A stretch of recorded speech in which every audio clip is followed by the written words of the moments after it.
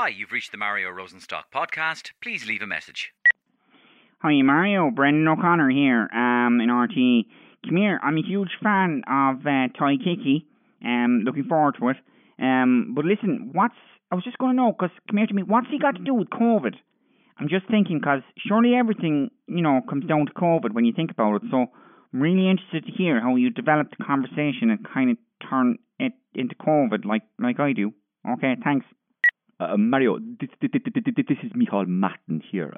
It's great to see that you have Tadhg Hickey, a fellow Corkonian, on the podcast today. I must say the podcast is really going from strength to strength, and I hope that Tadhg does himself proud. He's a wonderful comedian.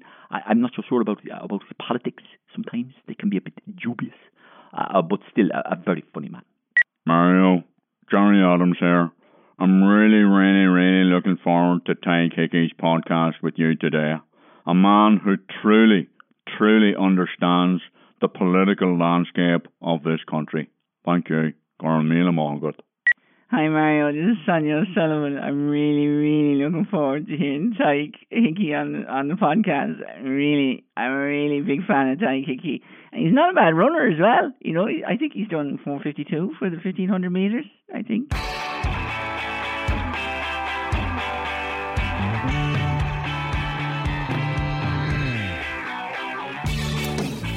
Yeah, the Corkonians really get behind their own, don't they? Every time we have someone on from the Rebel County on the podcast, we just get loads of these kinds of messages flooding in on a Thursday. And of course, they are well deserved in the case of today's special guest. He's, in my opinion, currently one of Ireland's great comic minds. An original member of the Cahoots comedy troupe, he went on to write and star in a brilliant one-man show for the Dublin Fringe Festival, which I saw in one eye and out the other. And then during the last couple of years, he has expertly adapted his comedy skills to online. And his short videos, which are brilliantly observed, very political in many instances, but always funny, are getting millions and millions and millions of hits. Tadhg Hickey is my guest today. We talk comedy, politics. He's an unashamed, big Sinn Féin supporter, but we'll forgive him for that. Drink and drugs, spirituality, and so much more. I found it very painful at times to almost hide the fact that I was a shinner. So I was coming out of the closet as a shinner, kind of going, Mom, Dad, I like Gerry Adams. I was living with my ex-partner and my child, but I thought in my alcoholic, egotistical head, come on, when I'm around, I'm a great dad. Yeah. I'm pushing buggies. Yeah. I was changing nappies to beat the band, so I thought then that I had a free pass to go and enjoy my alcoholism in my own time for days on end. Whether it's Sinn Féin or doing my little bit for Palestinian rights or whatever, I'm not doing it in a way of kind of going, this is my team and I'm against you. I'm doing it in the pursuit of authenticity. I don't see alcohol as the solution to the ongoing problem of feeling anxious anymore, which is the main reason that I started drinking. Felt anxious everywhere. Do you know what would help here now? 10 pints and a load of ecstasy. That would really help me to fit in at this RTE function. Do you know what I mean? Lots more from Tadhg Hickey coming up very shortly. And in fact, because he's a great comedian, we've even roped him in to guest starring on the comedy sketch for this episode, which you will hear embedded in the middle of our chat a little later, featuring a character we both get a bit of a laugh out of, and that we both do. That's all still to come here on the Mario Rosenstock podcast, which, of course, as always, is proudly supported by our friends at Curry's PC World. And if you're a regular listener to this podcast, you'll have heard me and some various characters talk about the great TVs and kitchen appliances that you can find up in Curry's PC World. And believe me, I have witnessed this for myself firsthand. But did you know that you can also find a great range of laptops there too? And of course, at this time of year, laptops are a very precious commodity, as we all know, as parents get their school and college-going kids all kitted out for their new academic year. But some well-known parents are getting caught on the hop, it seems. Hello, good evening and welcome to Prime Time. Well, look, back to school and college is causing panic with a rush on quality laptops being reported all over the country. Fran has more details. That's right, Miriam. It's absolute bedlam out there. The market leader in the area, Curry's PC World, are saying their top-of-the-range laptops are going fast, literally disappearing off the shelves. Oh my God. With pupils and students heading back to college, Curry's are advising people to get in there fast. Okay, back to you, Miriam. See you, Miriam? bye. Miriam, where are you going? Cover for me! Hi, Am I too late? Welcome to Curry's PC World. How can I help you? I need 15 of your best laptops. Please tell me you have them. I'm sure we can help. So, what class do you teach yourself? They're for my children. What? Genuinely? Back to school and college in style with Curry's PC World. So, you know what you can do. Get yourself down to Curry's before school and college and do your best. Check out the great range of laptops and special laptop promotions while there's still time. So, we've been getting so many emails and ratings and reviews from you over the last few weeks. I really love reading the emails. Many of the emails you send me are very long and they're very personal. Not in a kind of a sad way or anything. They're just very personal, and I think a lot of you have ended up emailing me, and I've really enjoyed them, and I'm going to get back to them all very shortly. So now it's time for my chat with Tadhg Hickey. We talked about so many fascinating things, but in there you'll also find a comedy sketch in which Tadhg plays a starring role and a song or two as well. He has an amazing voice. Now, enjoy this chat. So Tadhg, thanks for coming on to the podcast, first of all. If I can just get my headphones on here now, it'd be grand. Thanks, Shane, yeah. Anyway, yeah. I feel like a right sap. One, two. But so one of the things... So, Tadhg, I follow you on Twitter and all that sort of stuff. I follow you too, man. Yeah, and like, I've had you on the radio show when I was doing the radio show, and Patrick and myself are big fans of yours. And before that, Ian Dempsey, of course, is a big fan of yours from your work with Cahoots, which was the sketch troupe. Yeah. And I loved loads of the sketches you did with Cahoots. But the stuff that you're releasing as a solo comedian is very political in nature. Or some of it is very political in nature. Yeah. And that's why I actually wanted to start there, because that intrigues me. Right. So, for example, I saw you doing a sketch about house share with loyalists and people like that. And then there was another house share about Israel. Yeah. And then there was a networking conference about Cuba. Yeah. Imagine Cuba as a Cork networking event. Yeah. And so I probably like to talk to you about politics through comedy, or comedy through politics. Absolutely. And so these topics fascinate you. They do, but I mean, like, it's definitely comedy first, though. Oh, yeah. You know what I mean? And it's like, I mean, I'm not blowing smoke up your chimney, but like, you inspired me so much with... Well, no, you did, though. And like, you've often brought me on your shows, and I'm straight into like contributing, or you're talking about me. Like, you facilitated me talking about my alcoholism for the first time ever on like national radio, which was amazing. I have that as number 3. His alcoholism. Are you back drinking? No.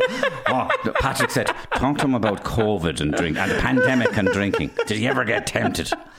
Go on anyway. I can't wait to get into that. Politics and comedy. But I just want to start by saying, like, you know, I didn't get a chance to say this before, and again, I'm not blowing smoke, blah, blah, blah, but like, you're a huge inspiration to me because you do political stuff, but you always found the funny in it, I think. You know what I mean? And also you were able to kind of churn stuff out as well. Like, I remember being in college and listening to the Gift Grub stuff. I mean, there was one particular David Beckham, and I'm not going to just spend the whole podcast blowing smoke, but you're into it? Yeah. Just a little bit of smoke. But I think like England were beaten 2-1 by France. I think it was by possibly Euros 2004. I was in college anyway, and I didn't have the balls to get into comedy yet, like, but I really wanted to. And you did a Cry Your Eyes Mate kind of David Beckham, and it was like, it was so well written, it was so well performed, but also I was like, I was in the pub watching the match last night, and this guy was obviously just, you know. But seriously though, that really, I was like, if I ever get going in this thing, do you know what, I'm going to work really hard as well. So that's a big motivation for me, to work really hard at the thing, but for it to be comedy first. So I'd like to think that I have never sat down and thought, I've got an agenda and the world needs to know it. It's just that for instance, if you look at the loyalism one, I find the predicament that loyalism finds itself in at the moment very amusing. I don't feel like I'm laughing at them. I was just trying to find, without getting too pretentious, I suppose, the absurdist comedy in the fact that they find themselves in a position where it feels like everyone's forgotten about them and no one loves them. And they're holding on with dear life to this entity that has clearly forgot all about them. And that's their whole identity. Well, imagine hoping to Jesus that Boris Johnson hasn't forgot where you are. Yes. And you're actually he's your last resort. Yes. And they're there, well, you know, maybe Boris hasn't forgotten where we are. And if that's where you are with loyalism, good luck with that. That's the thing. And like, I find, because I feel they're making the same mistake for the last 100 years, it's like a thing that they keep repeating, and I found that very funny. But like, I just thought it was amusing to set up a scene, to go back to Patrick. I know he's mad to get COVID in, let's get COVID in. You're in COVID, you're at home, there's no gigs on, you know better than most. You probably had like massive gigs. I had medium to small size gigs lined up, they're all gone. And then I was like, I need to make sketches on my own, so I need to play all the roles, basically. So I'm just the type of guy who's like, everything, the whole world is on fire, what do you do now? Like, and, you know, you try and do something. So that's why I created this kind of system where I'm playing all the characters. That scenario was amusing to me, and it really took off, and I was like, okay. And I suppose to answer your question as well, with Cahoots, I do think we did great stuff. It was an amazing period. The other two collaborators, Laura Manning and Dominic McHale, are beautiful people and they're superb performers. But I felt in that world, it was a hand-holding exercise with RT for a long time, where you're finding this kind of type of material that might potentially do well or has some sort of commercial outlet. Whereas my own taste in comedy was probably a little bit darker, a little bit more political. So then in COVID time, I thought there was almost this kind of scorched earth feel where I don't know, is the arts ever going to recover? You're at home on your own in a tiny apartment in Wilton, get out the camera, make some make some sketches, and to hell with a lot of it. Well, and that's what I did. You put a thought into my head there, and that is that the pandemic has done something. The pandemic has levelled everybody. It's equalised everybody to rubble. It made everything rubble. It basically threw a bomb into the world of creativity and basically went, nothing's going to get made. And so there was nothing made. And there was this silence. And out of that, some people went, I'm going to make something. Yeah. I'm going to make something. I'm going to make something. I'm going to make something. I'm going to make something. I don't have any money. Don't have any money. And nobody's paying me yet. And so you and other people like Fry, genius, brilliant stuff. Yeah. And sorry, I'm putting on a Cork accent now, talking to you. Jesus, this happens to me all the time. I'm trying to sound like you. No, this happens to me all the time now. And so you started doing it, and it is interesting, folks who are listening to the podcast. When you see Tadhg Hickey's comedy, he unashamedly and kind of unapologetically plays all the characters. Now, he's a very good-looking man and very fit, but he has a beautiful bald head on him, and he doesn't attempt to put on any wigs. Balding. And he doesn't attempt to put any wigs on or anything, or even hardly any costumes. They're just emblematic. He just cuts away to another version of himself, being a different character. And of course, at the end of the day, what's going to carry that? It's the script, and the script has to be on point, and the script has to be strong and but funny at the same time. And you know, there's no question, but you put the funny first. But I am interested in the fact that you are a political person. And so, for example, just take it for granted that your sketches are funny. I'm like people are saying people who've seen them will all agree they love them. Me like No, but they are. But the point is, but you are as well a very political person. Yeah. So, for example, it's some comedians would be more happy to go, well, you know, I like to do a bit of balance here and there. You know, I'm not political. I wouldn't go one way or the other. You are. Yes, and I respect them. Their decision. To people in the arts generally, I think they try and stay in by the middle. Yeah. And I think they're, for your career, probably a great idea. But this is what's interesting about you. Yeah, but my instinct is just do your own thing. Like, do your own thing. Like, again, not to get too pretentious about it. I did philosophy in college. There's a philosopher called Heidegger who had this idea of authenticity. Even if the thing you're doing almost seems destructive to the outside view at times, just be authentic. And I feel like I found it very painful at times to like almost hide the fact that I was a shinner. Like, so I was like coming out of the closet as a shinner, kind of going, Mom, Dad, I like Gerry Adams. But like, I just found, you know what, just be me. Maybe I'm wrong. It could be hubris. It could be arrogance. I don't know what it is. But I think people will come round to the idea of the guy who's just being himself. Like, I have a lot of followers that I would say detest Sinn Féin. I have... This is a kind of a... Yeah, I have people often... And this is the other thing about Twitter. I can often have debates with people on Twitter where they say, look, I don't agree with your politics, but I thought that was clever the way you did that or whatever. I love that. Now, if somebody comes on and says, you're a Marxist terrorist supporting scumbag, I'm going to burn your house down, that guy's probably not up for a frank, robust, courteous to and fro. Yeah. So then you just block that chap and move on with your day. But the point I'm making is... Like, I think if you're just yourself, even if people don't agree with your views, they may eventually kind of go, well, look, he's being himself, he's doing his thing. Yes. He's making his work. He's not a comedian. lying. He's not lying. And then at least I have no skeletons in the closet. And I think to segue into the alcoholism, if you don't mind, for a moment, it comes from the recovery thing, I think. Because in recovery, to have a real good chance at getting well, you have to just burst open all the closets. You know, you have to just throw it all out there. Like, there's pretty much nothing I've done in my drinking that I haven't told to someone like you at some point. There's nothing that I'm... To say I'm ashamed... No, I don't know what to say. I'm not ashamed. I've processed the shame, I think, and I've come out the other side of it. So whether it's Sinn Féin or being, partial to standing up, doing my little bit for Palestinian rights or whatever, I will do it, but I'm not doing it in a way of kind of going, well, like, this is my team and I'm against you. I'm not doing that. I'm doing it in the pursuit of authenticity, yes. I think. And I will be delighted if the people over here who are not on my team, I don't believe in teams anyway. Yeah, well, this is very interesting. Again, this is very interesting now, because let me try and pursue this a little bit. Because, so for example, Mary Lou MacDonald follows you. I think Gerry Adams retweeted you about something and you said, mind blown. Yeah. Yeah. But again, you were delighted. These are heroes of yours. I'm being honest. You're being honest, yeah. And that's fine. But here's maybe, I'll pose you a question. There's no question that the essence of what you do would be to do with political satire. Yeah. And do you find that it's then placing you in a compromised position slightly to be a political satirist who will always probably then come down on the side of the Shinners in this case? And you're creating these just quite beautiful segues for me, because in other words, I'm walking right into your trap. No, not at all. Okay. Like, I would like to say a bit of a kind of announce a mea culpa, insofar as I feel like somebody pointed out to me recently, like, is it really worthwhile doing, a 6th or a 7th sketch about the ludicrous position that loyalism finds itself in? And it was, when I first heard it, I was like, oh, who do they think they are? But actually I was like, yeah, I haven't found the avenue yet to take the piss out of my own side, if I was on a side. Now, I know I've just contradicted myself because I don't feel I'm on a side, but I could do more to take the piss out of Republicans, certainly, and I will do it.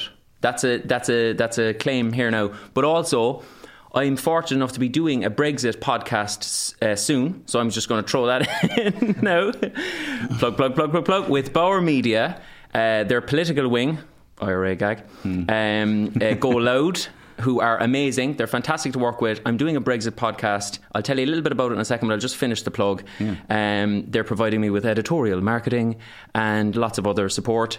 And they're fantastic. If you've got an idea for a podcast, get onto them. It's also being produced, but actually, so I need to plug Dee Reddy. She's amazing. I know Dee well. Yeah, she's just fantastic. So smart, so on the ball. And I have an American producer called Eliza Kane. So we've got a kind of an American angle to it as well. I'm going to maybe repurpose it for an American audience at some point. But the kernel of the Brexit idea started with me admitting to myself, am I now wandering into an area where I'm doing more damage than good? Because if I'm like kind of playfully feuding with angry loyalists on Twitter all day long, am I now doing damage to the overall dream that most Republicans, I think, would have, which would be a united, egalitarian, Wolftonian Ireland? So with that in mind, the idea of the podcast came, I wonder, could I go up north and meet people, obviously from my own world, like the Gerry Adams of the world, which would be amazing to meet because I'm openly, very, like, I'm a big fan of a lot of the stuff that he's done. But maybe more importantly, could I maybe sit down with Arlene Foster and have a bit of crack with her, but also not to do it in a gimmicky way, kind of going like, can you get my numbers up on the internet and can I take the piss yet again out of the same subject? More to go, you know what, have I been reductive actually about your culture? And at the time the loyalism one came out, I don't think anybody articulated why I defended them. They were all just unanimous that I defended them, but I haven't heard anyone say exactly why. But I would love to hear why, and if I have done wrong, I'd love to acknowledge it. And I would genuinely look. I know people will say, "Oh, look, this guy's just looking for more attention or virtue signaling or whatever the usual stuff you get on Twitter." But I'm comfortable with my own intentions, and I'd be going up to do my tiny little part potentially in building some bridges. Great. Okay, that's the Brexit podcast. Yeah. And that's going to be made soon, is it? Or starting soon? It's starting soon. Well, I'm doing Fail on Fobble in Belfast, where I'll be hopefully interviewing Gerry and Danny Morrison, and they'll kick off the interviews, and I'm reaching out to people like, no. It's going to expand beyond Ireland as well, so hopefully there's going to be a Wales episode, a Scotland episode, and the full kind of geopolitical remit of Brexit and how it's affecting all the specific countries. This is coming out of as well, all these sketches the loyalist sketches that you refer to, which were very funny, by the way, and also the Israel sketches. You're talking about Israel and Palestine, and then recently the Cuba sketches. Now, I'm not. These all fall into a certain, if you like, there is a certain political line that's been taken here. And Cuba is very much in the news, of course, right at the moment. Yes. I feel the line I'm on, though, if I could defend myself, that I know it seems like they're all kind of left-leaning, pseudo-anti-imperialist kind of thingies, which is fair enough. And look, they are. But what I'm more interested in is the little bit of reading I've done and the little amount of documentaries I've watched. It just kind of blows my mind that the prevailing narrative is usually the opposite of the one that I'm trying to highlight. So I don't think your average person is overly engaged with American foreign policy over the last kind of 30 or 40 years. Like your average person that I would chat to, they'd say, oh, like if I'm chatting about politics, they'd say, oh, here he goes now again with the kind of the British historical amnesia kind of stuff. But if you bring up America to your average person, they're like, what has America done? Maybe I'm being insulting to the people I'm conversing with, but it just feels the area I'm in is just highlighting stuff that I think is, like, for instance, the amount of times that the CIA tried to assassinate Castro. That's very amusing to me. So that was partly my motivation. I was like, I wonder, could I shoehorn that into a sketch? Yeah. You know? That would be my first thought for Monday morning on Gift Grub. Ian, I'm thinking about shoehorning Castro's assassination attempts into Daniel O'Donnell's take on Dancing with the Stars. Whereas, like, you had your finger on the pulse for contemporary moving news issues, whereas I'm like going back in history, like, and there's so much more material. There is a lot of material. The point I'm making is that you make it really entertaining. I suppose the canard that I'm raising is that they are long disputed frames of reference. So, for example, I heard, let's say, Brendan Ogle and Dr. David Hickey on with Matt Cooper the other day talking about Cuba. Right. And they are staunch lovers of Cuba. And they talked about the blockade of Cuba and the 50-year, 60-year long blockade of Cuba. Yeah.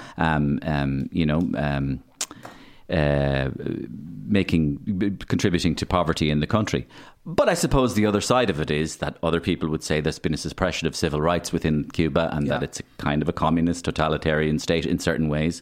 And I suppose, you have to deal with that as well. I do, but I mean, as you touched on earlier, as I know you obviously do, I spend like sometimes a week on a script that I'm going to shoot that's going to be 2 minutes 20. And I feel like if you go back and look at that script, at no point do I say this government is perfect.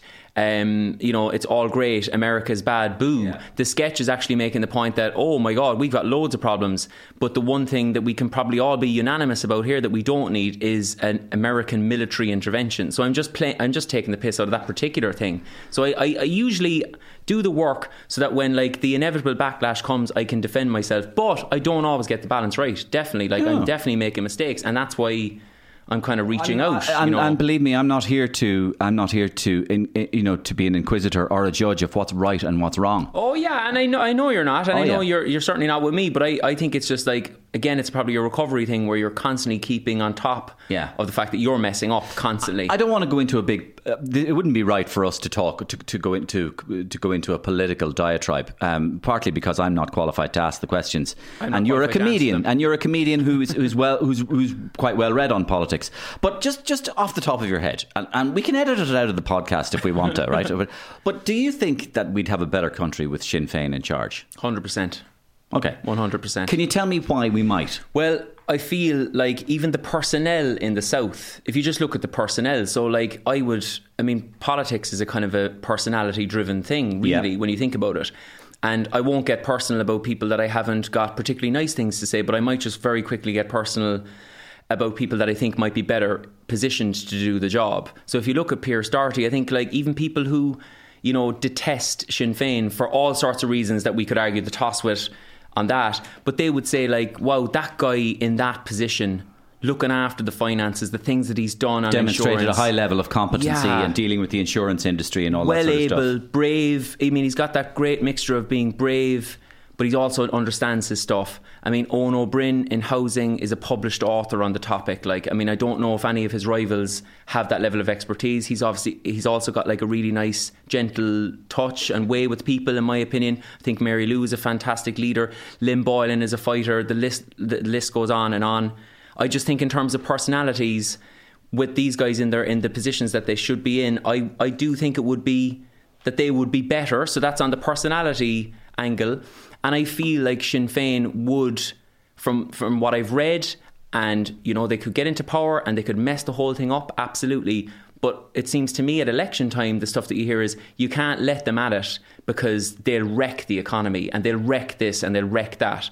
But it seems to me like every time the new successive orientation of Fianna Fáil, Fine Gael get into power, they wreck all these things. And the thing that I feel most passionate about is the fact that Ireland is effectively a corporatist state now. And I feel like Sinn Féin would be, in my view, that the strongest party in a position to really look at that for the first time. So one of your arguments, which I think is a fair argument, would be how much more wrecked could we make it anyway? Exactly. Like I made a video in the last election kind of saying like, if the big argument is like they'll wreck the economy, I'm saying like, give them a go. You know what I mean? Like, could they do any worse? Could they do any worse? Yeah. And if they do, fair play to them. It's a point. And because this is not a public broadcasting network, I don't have to add any balance to it. I just have to allow you to say what you want, and I don't have to come across with any fucking balance. So we'll just leave Tadhg Hickey. Oh, curses out, great. Have his say. No, we'll just leave you have your say on that. Now, Tadhg, the last year and a half has been very productive for you, energy-wise. You've come out with a lot of energy. Again, folks, if you want to see Tadhg's sketches online,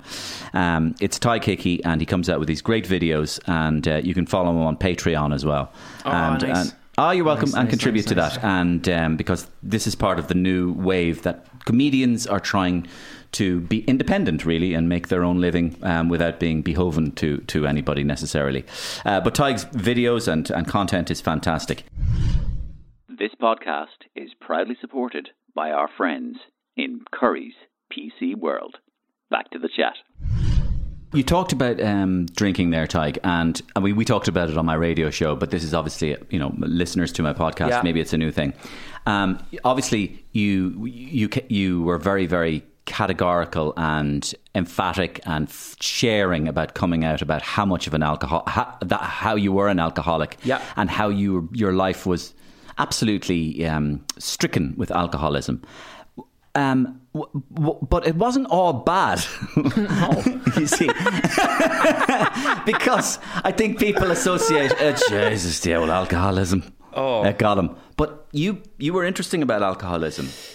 I think this is more of the authenticity thing, hopefully. And it's authenticity is something that I'm just aspiring to be on a daily basis. But I feel like I did a podcast with these guys in another plug coming up, the two Norries in Cork, and they talk about drug addiction, kind of, I was going to say mostly, but maybe that's how they started off, because that's primarily their own story. But those guys have been through horrific heroin addiction and whatnot, and they're actually quite open about the fact that in a period, heroin saved their lives. When they were in the height of addiction, if somebody had pulled their drugs away from them in that period, and they didn't sort them out with a job, a nice place to live, to take them out of the deprivation that they were living in, they probably would have taken their own lives. And that's those guys saying that. I'm not saying that on their behalf. So it's important, I think, to have any chance at recovery, to be honest about it.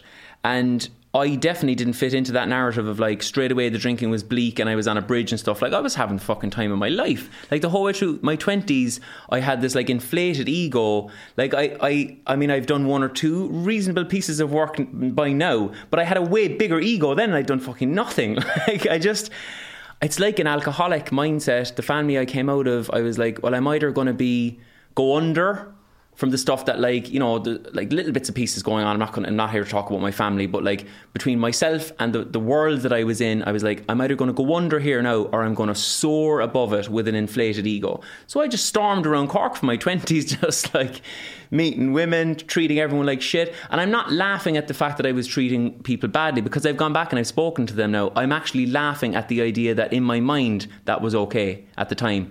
I'd go missing for days on end. I was so full of alcoholic arrogance that I had a child when I was quite young. And I would be I'd be pushing buggies, I'd be changing nappies. At one point I brought I was a big man for ostentatious displays of fatherhood. So at one time I brought my daughter, who was, I think, 4 months old, in a sling to a funeral in Cove.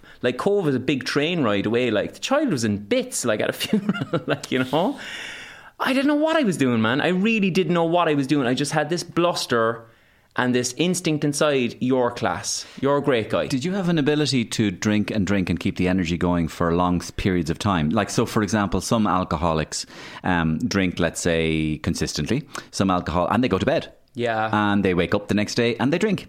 Some alcoholics drink binge until they fall down somewhere. And some alcoholics just keep drinking and drinking and drinking and drinking, maybe for a couple of 2.5, 3 days on end. And there seems to be the stamina, enormous stamina, wherever it's coming from. It's genetic predispositioned. Well, I don't talk about this madly. I wouldn't say it on radio that much, I suppose, but like in a podcast, it's fine to say that my drinking was kind of, you know, I had performance enhancing drugs, I suppose, for my drinking. And I found that early on, like I just couldn't stop drinking. It's like they call it in recovery programs, a kind of an allergy, an obsession. As soon as I started drinking, I'd have to keep drinking until something in me shut down, be it my mind or my body. Just, I couldn't stop. I literally couldn't stop. Like, I know it sounds melodramatic, but like, if I had a gig with you now the next day, like when I was like 24, I got a gig with RTE as the actor on the kids show in Cork, Salitude it was called, and it was my dream job. Like, I was mad to get into TV and do comedy and acting and stuff like that. The very first morning I was supposed to be there, I was in a party like in the north side. I just couldn't leave. I just started drinking, so I couldn't leave. It was a total obsession. But then when drugs came in, I was able to take some drugs and just stay awake, and then I'd stay awake for like 3 or 4 days, and I'd be gone for 3 or 4 days, literally 3 or 4 days. And to go back to the arrogance, my ex-partner at the time would be like going, like, where were you? Like, I was living with my ex-partner and my child, but I thought in my alcoholic, egotistical head, come on, when I'm around, I'm a great dad. Yeah. I'm pushing buggies. Yeah. There ain't no one changing more nappies than me. Like I came from a working class men family. Like, me changing nappies was a source of ridicule. People were like, what are you doing? That's a woman's job. What are you doing? I was changing nappies to beat the band, so I thought then that I had a free pass to go and enjoy my alcoholism in my own time for days on end. And I'm laughing about it now again because it's possibly cathartic. I've made amends to the people that I hopefully needed to make amends to, but looking back on it now, I cannot believe that I thought that it was ever okay that you could just exit your life for 3 or 4 days as a man in a relationship with a child, and that would be okay because I was such a great guy. Well, obviously giving up alcohol led to all sorts of reevaluation of your life and moving in a more, let's say, maybe moving in a more positive direction. What is that world like to be, I used to be, or because people don't say I used to be, they say I am an alcoholic. What is that then moving through your life? What is that? Do you carry that cliche of, when I say cliche, I mean it as a positive thing, that I'm not having a drink today? Or do you still, or are there different degrees of it?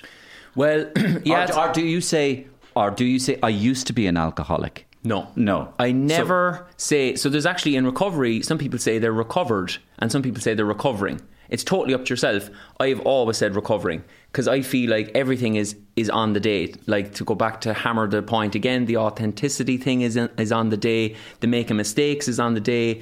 Can I actually do more over here? Have I actually fucked that up? Or do I need to look at that? It's all on the day. It's all contingent on what you're doing with your life in that particular time. So I would say I'm recovering, but I'm no longer remotely tempted to drink, though, to answer that question. So people often ask me, you know, was that difficult now? Like, I was at a festival in Ballydob over the last couple of days, and I had a whale of a time pottering around all the pubs and stuff because I think really? That's not a problem. That's not an issue. Oh, like, sure, I do music, like, and I'm often in theatres doing shows, but I'm often in pubs as well. And I love pubs. Okay. I love pubs. I love being around. The only thing I find tedious is when sometimes people are on their maybe 7th or 8th drink and they start repeating the story. That's the only. I don't even find it tedious anymore when people say, would you not have a drink? Would you not have a drink? I feel like I've done the work on myself now that usually I'm secure enough in myself. I'm not trembling. I'm not looking at pints. I'm not looking at people going, I wish I was part of this.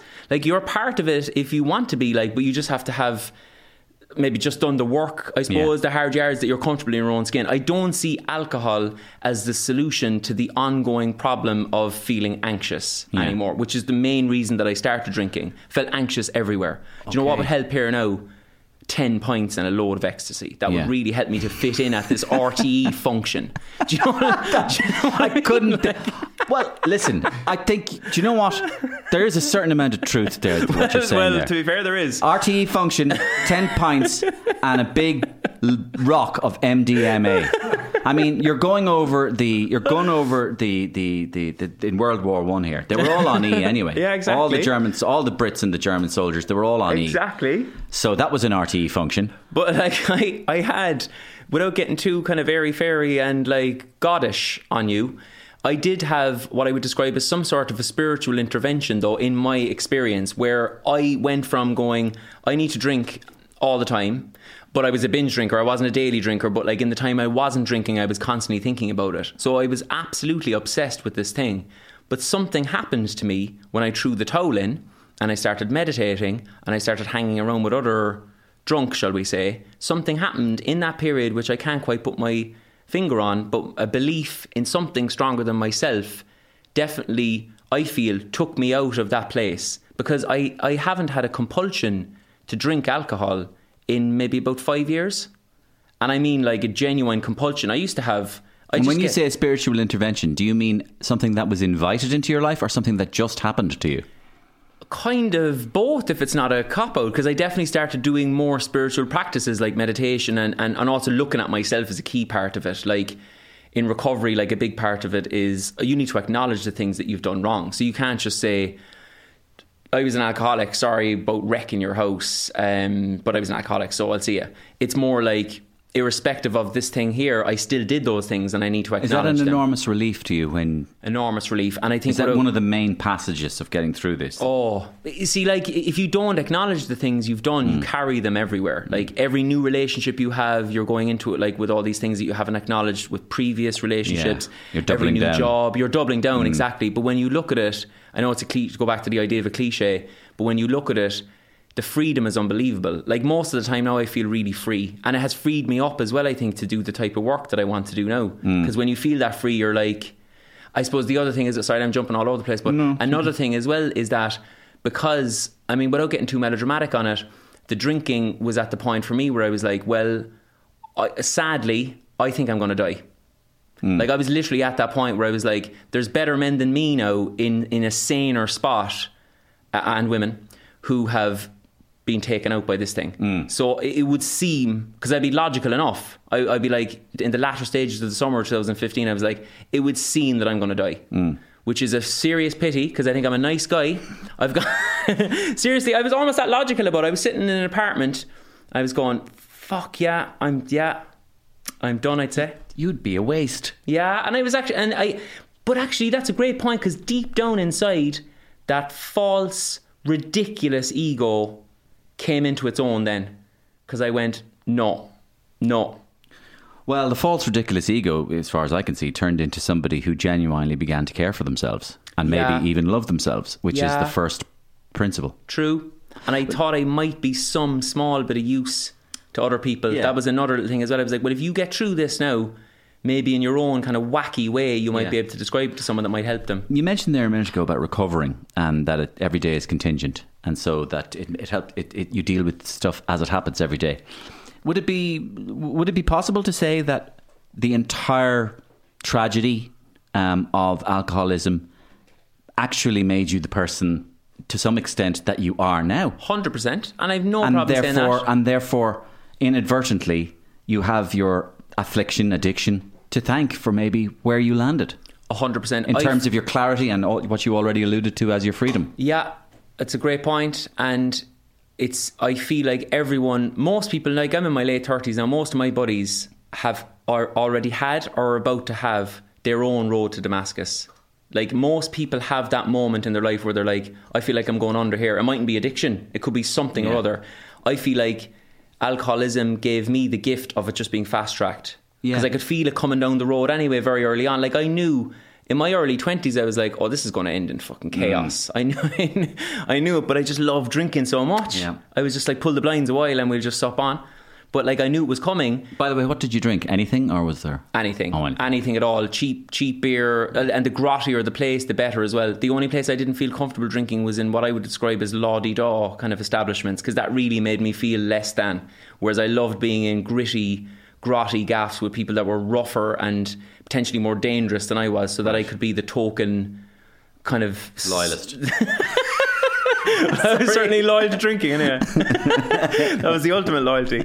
But yeah, no, it's you're totally right. And like I am glad that I'm an alcoholic, and not a lot of people would. I don't know. Actually, I'm speaking for everyone there. No, they might all say that, but I certainly wouldn't have thought I'd say that at the start, because at the start I was like, I've been lumbered with this thing now, and now I have a disability. Yeah, and stuff. I think it seems to me that it's freed you.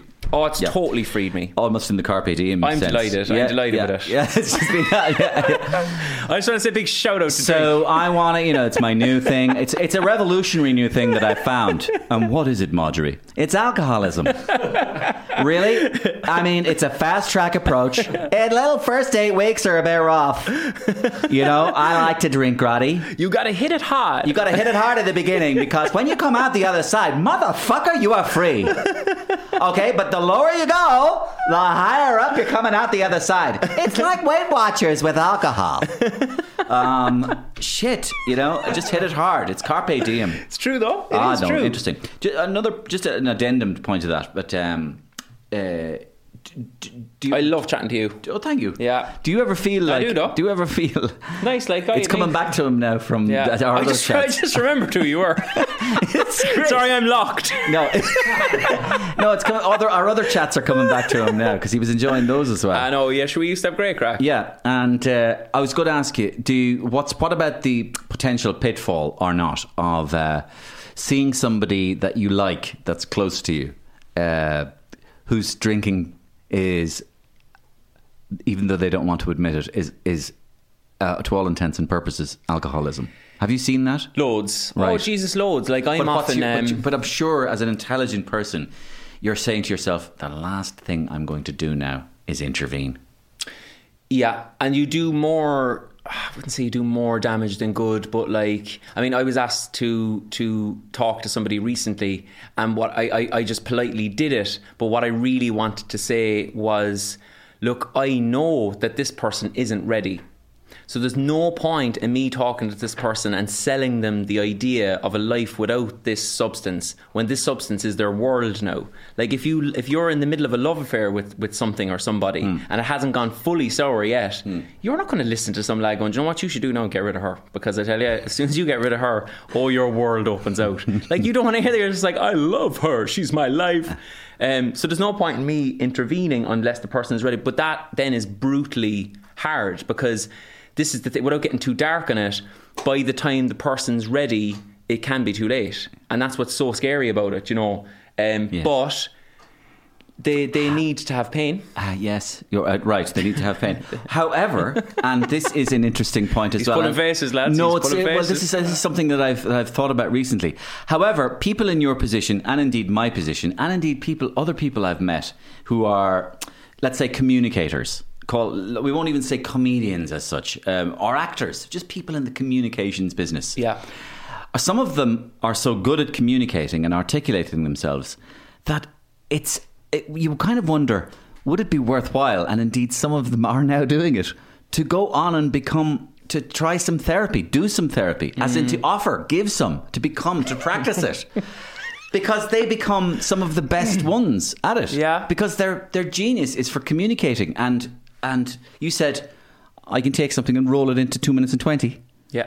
Nice. You could take somebody into the room and you can encapsulate it in a nutshell, or help to encapsulate it in a nutshell, or in an image, or in a picture, or in a tone of voice, or in a term, or a nutshell. What's wrong with them? And I'm just saying that it's a talent that maybe some people in the communications and acting and comedian world have. And well, I've been lucky enough to do a little bit of that. Like I did a talk for the Law Society of Ireland, actually, because they listened to my interview on your show, and they were like, could you do a talk about your experience?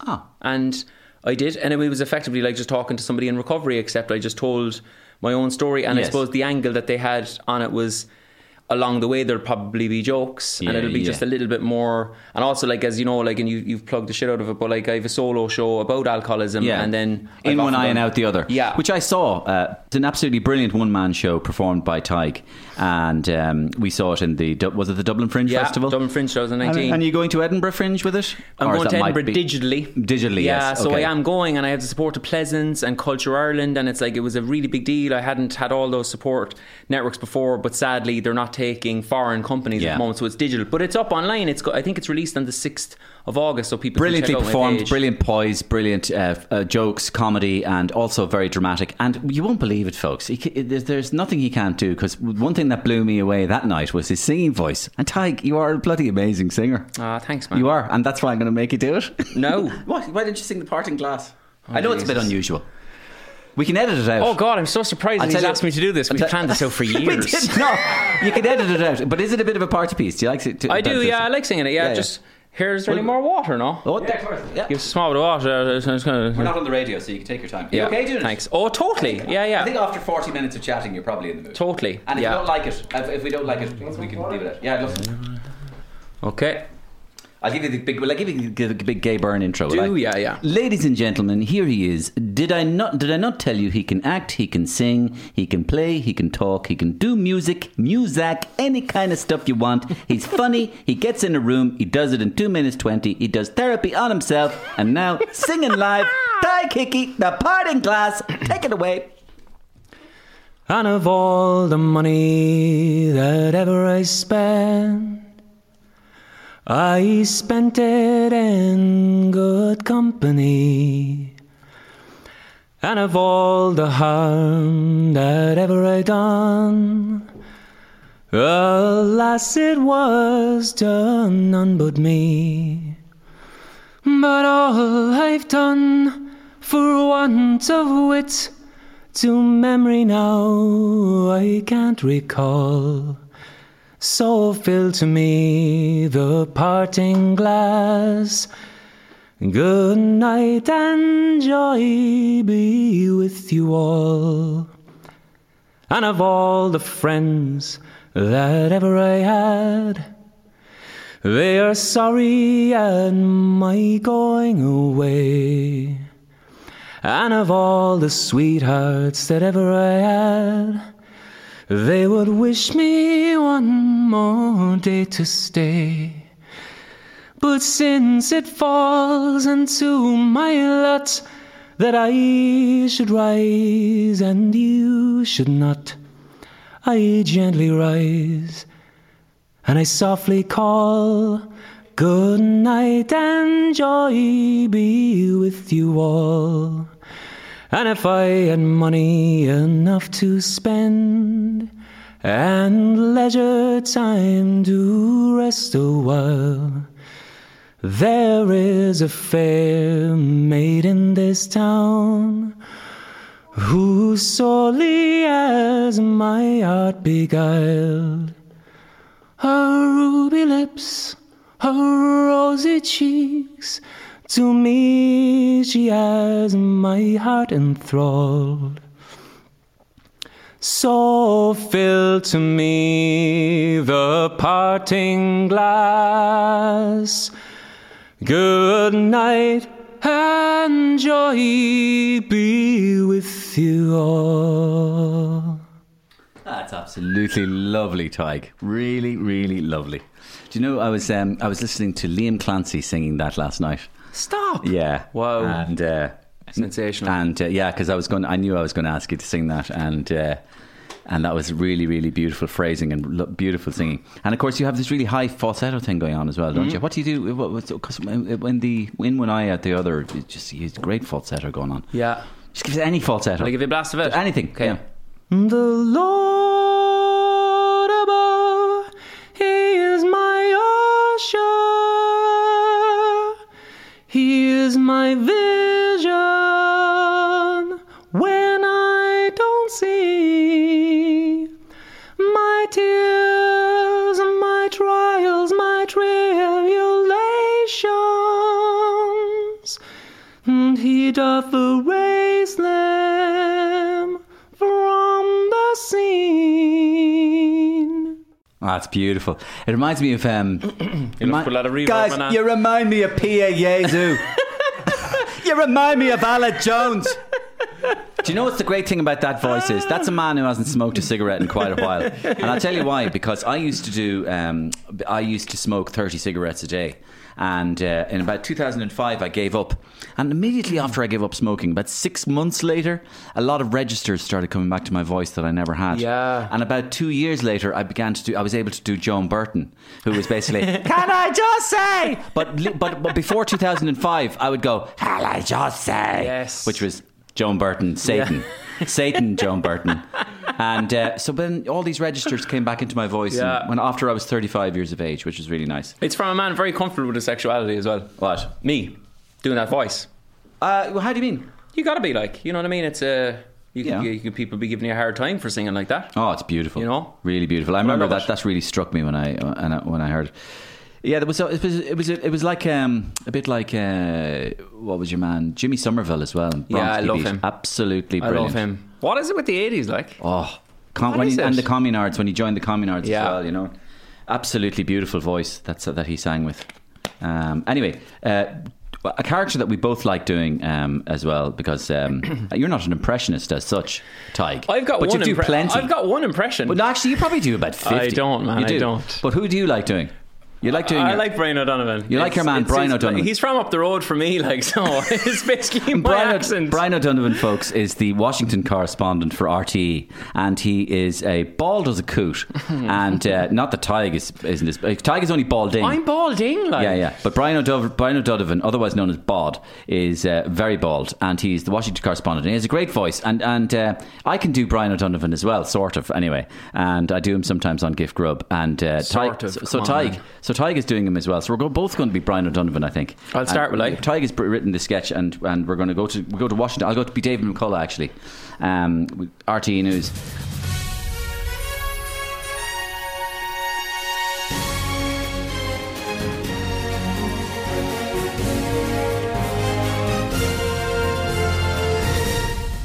Welcome back to the news. We go live now to Washington, D.C., where we can join Brian O'Donovan live from outside the Lincoln Memorial. Brian, are you there? Hello there. Everyone's favourite Irish reporter in America here, Brian O'Donovan, live from Washington. I haven't gone away, you know. You may be about to get a chuckle, or indeed a full laugh, when the name of the gentleman I'm currently talking to is revealed. Sir, could you please tell the people back home your name? My name is Brian O'Donovan. Two Brian O'Donovans are better than one. This is surely one of those funny moments I've been reading about. A perfect opportunity for me to showcase my undoubted lighter side. I will now laugh.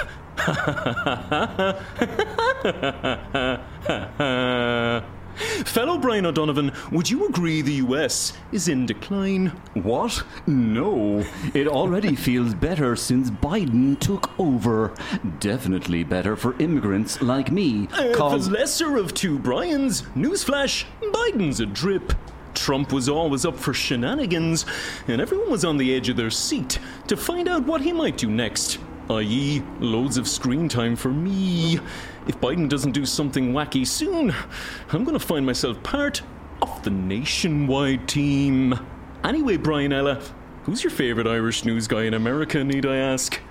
Donny, I'd say. What the fuck did you just say? You know the young Kerry lad on CNN. He's fantastic. Real light touch. Normal. Natural. But I have a very light touch, Brian. Remember me laughing at the funny coincidence earlier? Do the laugh again. Yes, that laugh. I remember that laugh. Yeah. And come on now, Brian. I think you'd be hard pushed to find someone more normal and natural than me. Listen, can I head off? Do you prefer me now, Brian? No, I prefer Donny. I told you. What's wrong with you? Jesus. It seems two Brian O'Donovans are not better than one after all, folks, because yes, that was the sound of me knocking my namesake out. Donny is a thunder-stealing culchy potato head, and I won't be insulted a moment longer. I urge my supporters to don Viking hats and storm bloody CNN, demanding the removal of Donny, the internet effing loves me, O'Sullivan. Brian O'Donovan, finally having lost the rag and probably the gig. Oh no, I'm headed for Nationwide. Other Brian O'Sullivan completely fucking knocked out. Two Brian O'Donovans. Savage. Very good. Can I get that? I'm going to use that. Yeah. Well, I'll let you do it first, and then I'll repurpose both their heads and put it out. We'll put some sound effects on it as well. Put David McCullough on it from the start. Oh, savage. Brilliant. Listen, dude, I really enjoyed that, Tadhg. I love that. Is there anything else? Anything else you'd like? Anything else we could talk about? Doing a podcast. Well, I just get all my last few plugs in. Yeah. Doing a podcast with Bauer Media, Go Loud, their class. I'm writing a potential one-man musical on Brexit, where I'm hopefully going to play all the characters. I don't know how I'm going to do it, but that's what I'm doing. I'm hoping to go touring in the UK with it. When you say a one-man musical on Brexit, for what medium? Theatre. I'm going to do a live show if possible. I might ask you about it. Right. If you've been there and done it. I'd love to play all the roles, but I've got like Europe, Scotland, Wales, Ireland, Loyalism, and a few others. I think it would India. be a really great idea. Really great idea. You probably need to use a big screen to help you get through Projections and stuff. I was kind of thinking, yeah. And I'm talk to writing some music yourself. for it. Yeah. Write some music for it. Yeah. So is this sort of Brexit the musical? Brexit, the one-man Cork House Share musical. Yeah. Good idea. Yeah. Yeah, good idea. Good idea. Good idea. Look, I'm ambitious, man. No, it's a good idea. It's a good idea, yeah. I mean, Jesus, yeah. I could see, well, based on the video you did and everything, I could see you doing it. Yeah, that'll be great. I just want to tour. Like, I just want to, when the world opens up again, I want to be able to tour. And I'd love to go to places like Wales and Scotland, and I'd say it'd be great crack.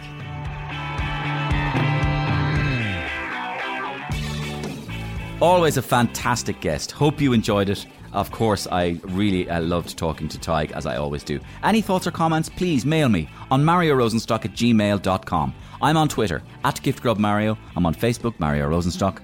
Please get in touch, subscribe, rate, follow, review. That really helps us. Next episode, musician, broadcaster, columnist, brilliant raconteur and storyteller, Mr. Tom Dunn. Make sure you check that one out. And thanks as always to Curry's PC World for their ongoing support. See you soon, folks.